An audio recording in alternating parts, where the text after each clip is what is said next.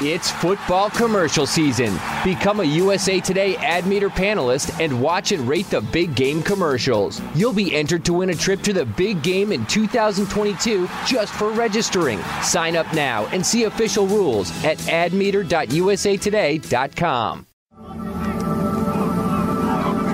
Now, here we go. It's another big week in the NFL for the New Orleans Saints. This is the Saints Wire podcast, powered by USA Today Sports. Here's your host, Ryan O'Leary, and Saints Wire editor, John Siegler. Hey, Drew, if this does end up being your last season, was it worth it? Would you have any regrets about coming back? And if it was worth it, I guess, what makes that decision worth it? I mean, it's so many hours and so much work. I would never regret it. Never. No complaints, no regrets. Man, I've always tried to play this game with a great respect and a great reverence for it. And man, I appreciate all that this game has given to me.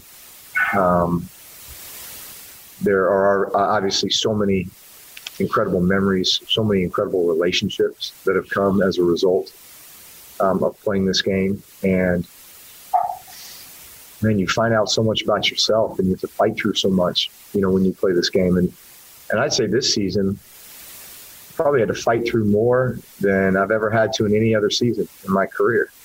From injury to all the COVID stuff to just crazy circumstances.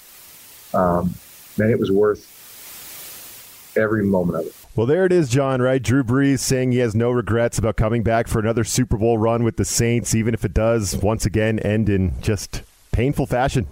Especially this one. 4 turnovers, 3 Brees INTs, 2 of them in the fourth quarter. That's what ultimately sunk the Saints. Another good Saints season, we should say. It's still fresh. We're less than 24 hours after that game went final, John. But how you feeling, my man? Where's your head at after all that went down on Sunday night? Man, I've made my peace with it. I've accepted it, and now it's chin up and eyes forward, and let's see where we go from here. It sucks. That's how several Saints players described it themselves in their Monday press conferences. For this to be how it ends, for this to be probably the end of the line for Drew Brees, to be the end for that 2017 draft class that the Saints brought in with Marshawn Lattimore and Ryan Ramczyk and all these guys, Trey Hendrickson, all these guys who have been so important for so long. But for this to be the cap, it's painful. It hurts. And it's going to bring a bunch of new changes to New Orleans. And I guess the best thing I could say about it is that's how life is. Things can change in a hurry, and that's where we are now with the Saints. And we can't really afford to get too sentimental about it, I guess. No, I agree. Yeah, I mean, unfortunately, we're not talking about the NFC Championship game. We're talking about some bigger picture things, and we'll get into some of that. But first of all, on the topic of Brees, I think this is a good place to start. Obviously, I mean, he's, as you said, he's widely expected to retire, John, after his 20th season. He's 42 years old. That was out there again pregame. We always talk about those big media drops, right? They always seem to come. And once again, they were talking about Brees, he was going to retire. I think that was Fox Sports that had that. But Brees, however, did stop short of stating his intentions in the postgame presser, right? He kind of left it open, said he's gonna go back and think about it. And it makes you wonder, oh, man, this is not the way he wanted to go out. This was not the fairy tale ending, obviously, that he envisioned. And I think as we go into the first couple weeks, first month of the Saints offseason here, this is going to be a storyline we got to follow. Does Brees want to come back? Is he going to be upset about the way that thing ended? And do the Saints want to bring him back? And is it a good idea for the Saints? So this is a storyline that we're going to be tackling over the next few weeks. Yeah, and, Brees has really been chasing that fairy tale ending send-off for the last few years. Ever since the 2018 NFC title game, the no call, that's why he came back the year after that, was because we had unfinished business. Well, they turn up and flat against the Vikings in the postseason last year. So he comes back this season saying, hey, you still got unfinished business. And it gets to a point where you feel like that business is going to remain unfinished. And I mean, Drew Brees is a very thoughtful guy when it comes to these issues. Look back at his reaction a few years ago when Eli Manning hung up his cleats. Years before that, when Peyton Manning called it a career. He's always said that he's going to be very thoughtful about when he steps away from the game. And I do expect him to take some time here to reach a decision. But, I mean, the writing has been on the wall for a while now that this is it for him. And for Jay Glazer to outright say it, that this is the last time he will play in the Superdome before the game on Sunday, to me, that's the last straw. I mean, that's the end of the line. Glazer is the tightest reporter to the Saints around. His line into the building is Sean Payton's cell phone. Those two are so close. He's the one who breaks the news of when Sean Payton signed the contract extension. He's the one breaking the news when Sean Payton trades Jimmy Graham to the Seahawks. If he's saying that this is the last game that Brees is playing in the Superdome, it's because that's what Payton has told him. So as far as I'm concerned, yeah, this may drag out for a few weeks, but it's a wrap. I fully expect us to have a, in this career retirement press conference from Brees in a few weeks, in months, however long it takes for him to come to that conclusion. Yeah, it checks out, right? It checks out with, the images of Brees on the sideline after that second interception in the fourth quarter. You could tell it was just killing him inside. The shot of him going into the tunnel, looking back over his shoulder, John, I know you shared a tweet. I caught that on the broadcast. I'm like, oh, man, do you see that little look back? It was right before the commercial, but you could see it. He just did this. He took the helmet off, waved to some fans, and he did this little look back at the field like he wanted to just have a memory of walking into that tunnel for the final time, one more time as a player. So, yeah, I think that all checks out. And I think another storyline we could think about when we're assessing Brees, I mean, it became clear now. Last week we talked about, I was like, John, why the hell did Taysom Hill come in there to drop back pass, right? There was no play action figure. Remember that fumble against the Bears? Taysom went, he just was looking down the field. It wasn't a play action thing. It wasn't a run pass option.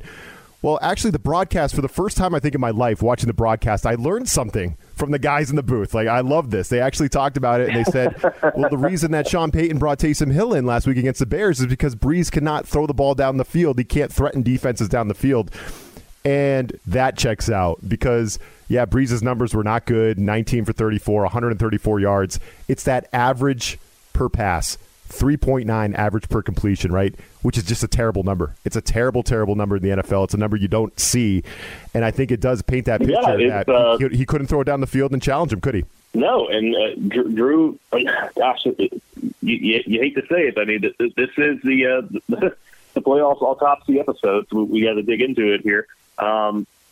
Drew averaged fewer yards per pass attempt than Alvin Kamara gained as a runner on yards per carry.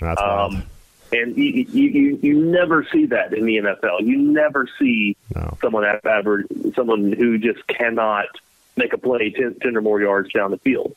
And so that's what leads me to think that the Saints are ready to move on, because I just don't know how Sean Payton could say, okay, we're going to find a way to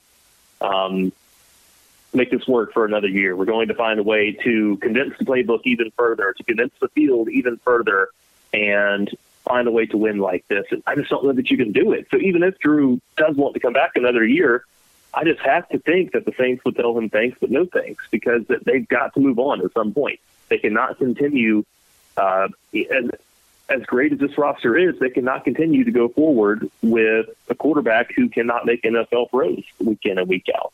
And that's what we saw against Tampa Bay, was the Bucs really daring Brees to beat them, and he couldn't do it. He was trying, but his arm just doesn't have the juice anymore. Yeah, and I think one thing that was really interesting that was being shared on social during the game, and then the broadcast ultimately picked it up, was how Sean Payton copied the Bears trick play on the one where they scored the big touchdown to Traquan on the trick play. And everyone's saying, look, Sean Payton did exactly what the Bears did. But he didn't, did he, John? He didn't do exactly what the Bears did, because the Bears left Trubisky on the field. And Sean Payton took Drew Brees out and put in Jameis Winston because Jameis could throw it down the field and hit that ball. So I just think that's super telling. And not to harp on this too much, but to have, like you said, that for Brees to have an average yards per completion lower than Alvin Kamara's yards per rush, which is a wild stat. I didn't know that, but it makes sense. That's a full body of work thing. So that's not just Brees a couple months ago coming back from 11 fractured ribs and he's still not 100%. This is a full body of work, like he's 42 years old thing, right? Is that where we're at? Yeah, definitely. I mean, Drew, as a passer, he's the shadow of his former self at this point. And on that play you mentioned with the Jameis deep ball, that was. Credit to the Bears here. That was a terrifically designed play. It seems to work all the time. Clearly. And, the Saints executed it a bit better, that they were able to actually complete the pass. But running the Wildcat there with Jameis Winston out at receiver and Kamara taking the snap out of shotgun, handing off to Emmanuel Sanders, running across the formation. Sanders pitches it to Jameis Winston, and Winston throws 56 yards downfield, throwing the best ball that Saints fans have seen from their quarterbacks in years, to Traquan Smith, wide open downfield. It was tremendous, and I think that might give us a window into what the Saints offense might look like next year, assuming that Brees does not return. You just mentioned Saints fans. How do they feel about Brees, right? I know you were kind of on Twitter talking about, man, it might be time to log off at this point, right? I mean, I know how dark it can get, especially this time of year, especially after games this big. So I'm sure there were a lot of people out there saying this and that. But, Brees is an interesting guy. As much as he's very likable, he has had some, foot in your mouth kind of moments over his career, some of the things he said publicly, John. How do Saints fans really feel about Brees, and how should they, do you think? It's complicated, man. People are complicated. Yeah, of course. There's so much respect for what Brees has accomplished on the field, all of the records, all of the stats. He brought in the best era of New Orleans Saints football that we've ever seen in the history of this franchise. No doubt. And he is still so respected for that. Yeah, the off-the-field issues, that does carry a lot of weight with a lot of people. And if you take that and combine it with his regressed poor performance the last few years, then you get takes where people are saying, yeah, we got to get him out. Got to get him out of here. Let's bring Winston back. Let's run it with Taysom. Do what we got to do, but Drew's day is done. And you do get those takes coming in. But right now, the perception is what it has been for a while now. Where Drew Brees, to Saints fans, he is a first ballot Hall of Famer, or he should be. He's one of the greatest quarterbacks of his generation, one of the best passers of all time. And it's going to be painful when he does eventually, get up on that stage and give that press conference where he says that he's not coming back this time. I don't know that Saints fans are necessarily looking forward to it, but I think that is the widespread expectation at this point. All right, so coming up next, I want to get into the game a little bit. I actually feel like the turning point had nothing to do with Brees. I don't think it was one of his bad plays. I think there was a different play that really turned this game on its head. I think John might agree. We'll talk about that coming up next. And also, we'll get into some bigger picture stuff. We'll have to look ahead to 2021. That's not what we wanted. We wanted to look ahead to the NFC Championship game, John. We're not going to get to do that. But people can still do that thing. If you're into sports wagering, there are a couple games, some big games next weekend. Here's some advice on who you should bet on. We'll be right back. It's that time again for the line of the week. The inside track to the favorites, the underdogs, and the over-unders. I think I want my money back. Now, here are Jeff Clark and Eston McLaren from USA Today's Sportsbook Wire. Hello, I'm Eston McLaren of SportsbookWire.com and Bet Slippin' Podcast, joined by my colleague Jeff Clark. We're breaking down the NFC Championship game between the Tampa Bay Buccaneers and the Green Bay Packers. The Packers, 3.5-point favorites at home at Lambeau Field. Jeff, can the Bucs keep it within a field goal in the cold at Lambeau? Oh, for sure. I'm taking Tom Brady. Tom Brady's team +3 in the hook in a conference title game. Their defense is legit. They could be getting back defensive tackle Vita Vea, which is going to help keep Green Bay to some 3rd and longs. And also, it'll let the Tampa Bay pass rushers pin their ears back and take advantage of a Green Bay offensive line that's a little weakened with David Bakhtiari out with injury. Packers had little trouble against the number 1 rated defense of the Los Angeles Rams last week. That offensive line still number 1 in pass blocking, still number 1 in run blocking. I'm all over Aaron Rodgers and the Packers. They're going to win by over 4 points. 3rd down and 2. Quick throw, Cook makes the catch, first down, ball's out, and into the arms of Devin White. It's a takeaway by this defense. So, John, I thought that was the turning point there. We can get on Brees for the 2 interceptions in the fourth quarter, and obviously those were terrible plays. But the turning point came on that Jared Cook fumble. Right, the Saints are up by 7 late in the third quarter, and Cook is running into Bucs territory with the football with a first down. Right, he's going to pick up a first down if he just gets on the ground and doesn't fumble that ball. I think he kind of got what he deserves. For one of the biggest, strongest dudes on the field, he's kind of carrying that thing like a loaf of bread. I think that there may be a history of that, or a history of bad plays with him. I saw on Twitter, maybe sometimes Jared Cook's best plays end up being bad plays for the Saints. But this one was a killer, right? I mean, the Saints are rolling. They have a chance to go up by 2 scores.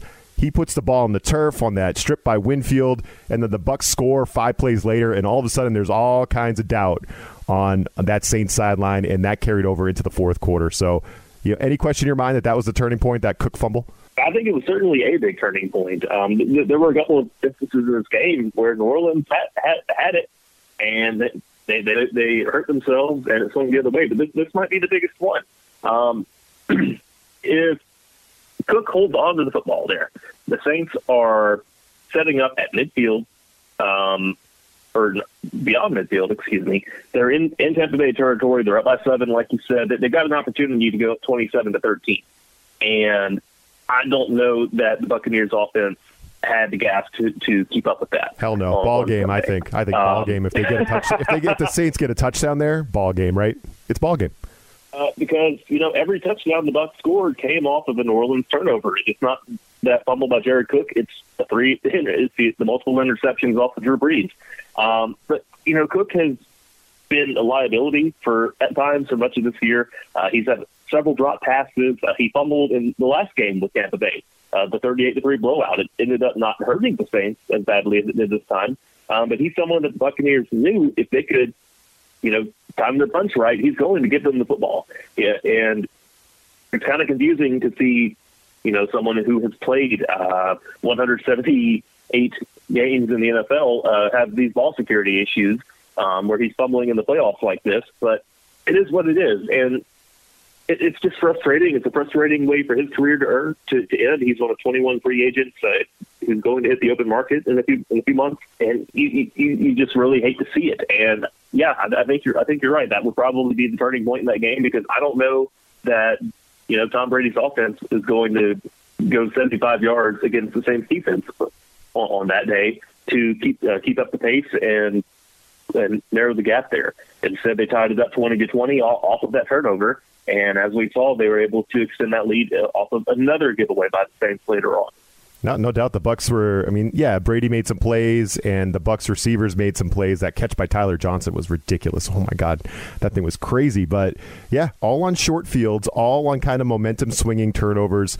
And, the Saints' final 4 drives of the season are just painful. Fumble, punt, interception, ball game, right? And that's what we got to chew on here. Anything else really stand out to you from the game, John, as you're working on your post-game stuff for Saints Wire? No catches for Michael Thomas. That's a head scratcher. And we talked last week about just the band not being together all year.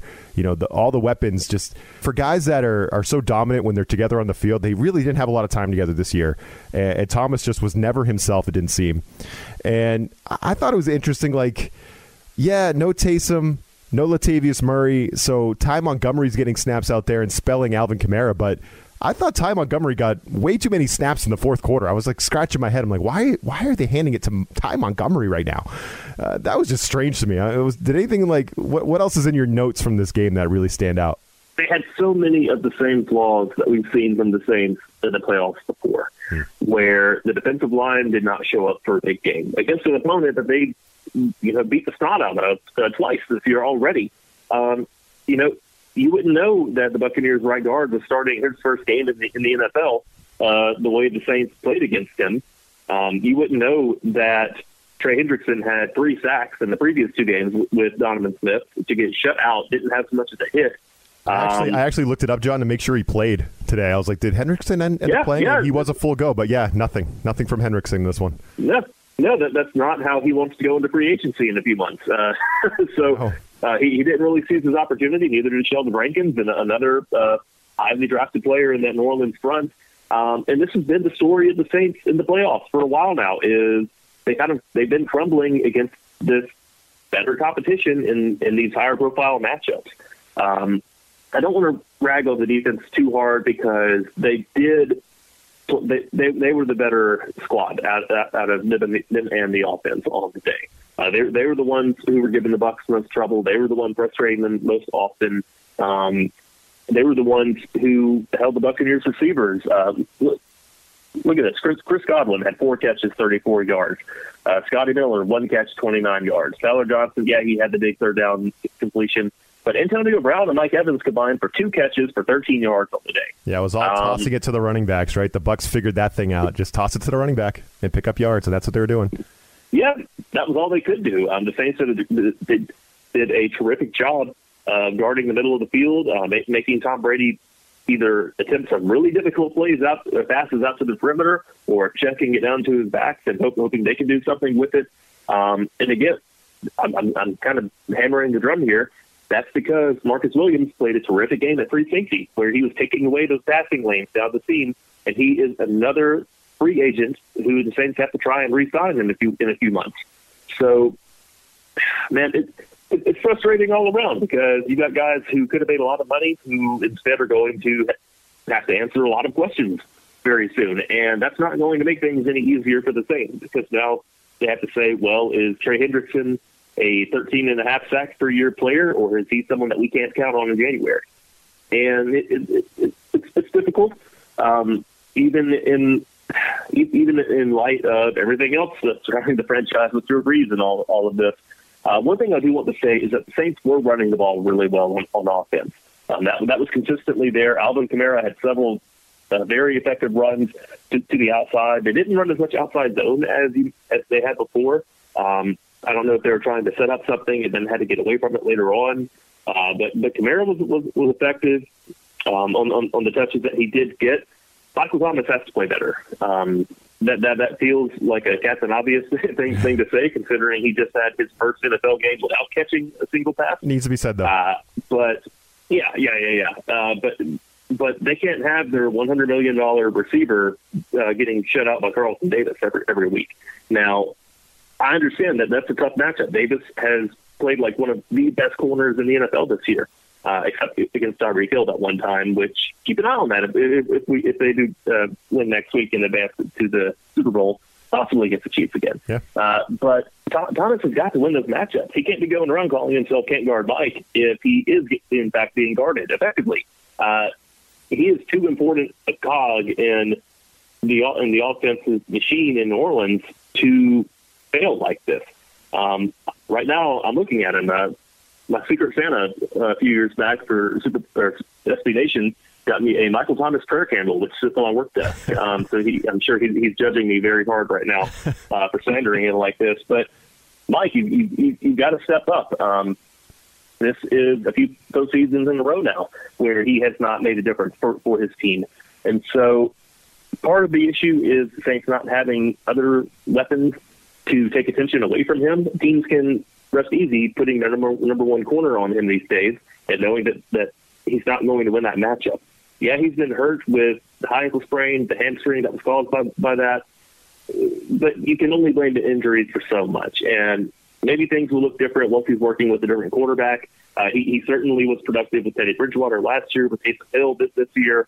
I like to think that someone like Jameis Winston with a more live arm can max out Thomas's abilities better than Brees can. But we just don't know at this stage. It's a frustrating all around is how I would sum up this game from the Saints. Yep, no doubt. And we've mentioned some of these free agents that are coming up. As you said, 21 Saints are going to hit free agency. So that's a topic we'll be tackling over the coming weeks and months. And you mentioned Trey Hendrickson, a sack machine in the regular season, but I guess not so much in the playoffs, unfortunately. So that'll be an interesting one. You would imagine the Saints would be in on him. Cook, I would not be surprised if he moves on. He's 34 years old. Jameis Winston, though, he is a guy that came here on a 1-year, really short contract.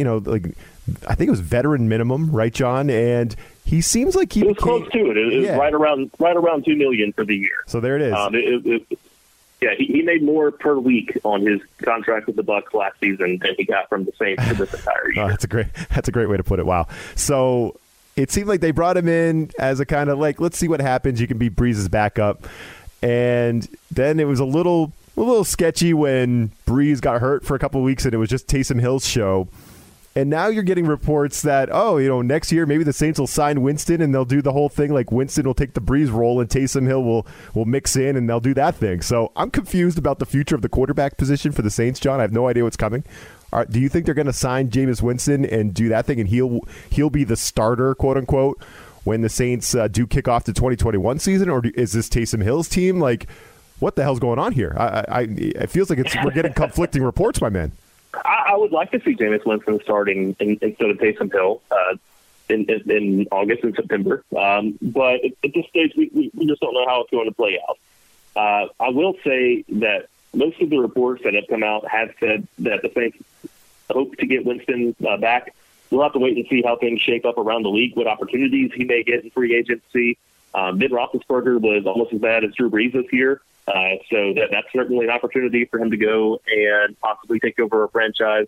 So I'm sure Winston will have options, but I do think his best future may be in New Orleans because he can look at what Drew Brees has done over the last 15 years and say, hey, I can do a lot of those things. And he won't have to learn a lot of new things in order to do that. He already knows the offense. He knows the verbiage for the offense. He knows the Saints' tendencies. He knows what Sean Payton likes out of his quarterback, what's expected. The good places to eat around town, I'm sure. But yeah. He's got so many things have already broken the right way for Winston in New Orleans that I think it's more likely than not that he'll stick around. And I think that is what's best for everyone involved. Because worst case scenario, if he does come back, he's got to go into training camp and win a competition for the starting job with Taysom Hill, someone that he's already shown he can out-throw. Now he just needs to show that he can cut down on the turnovers and do a more effective job running the offense.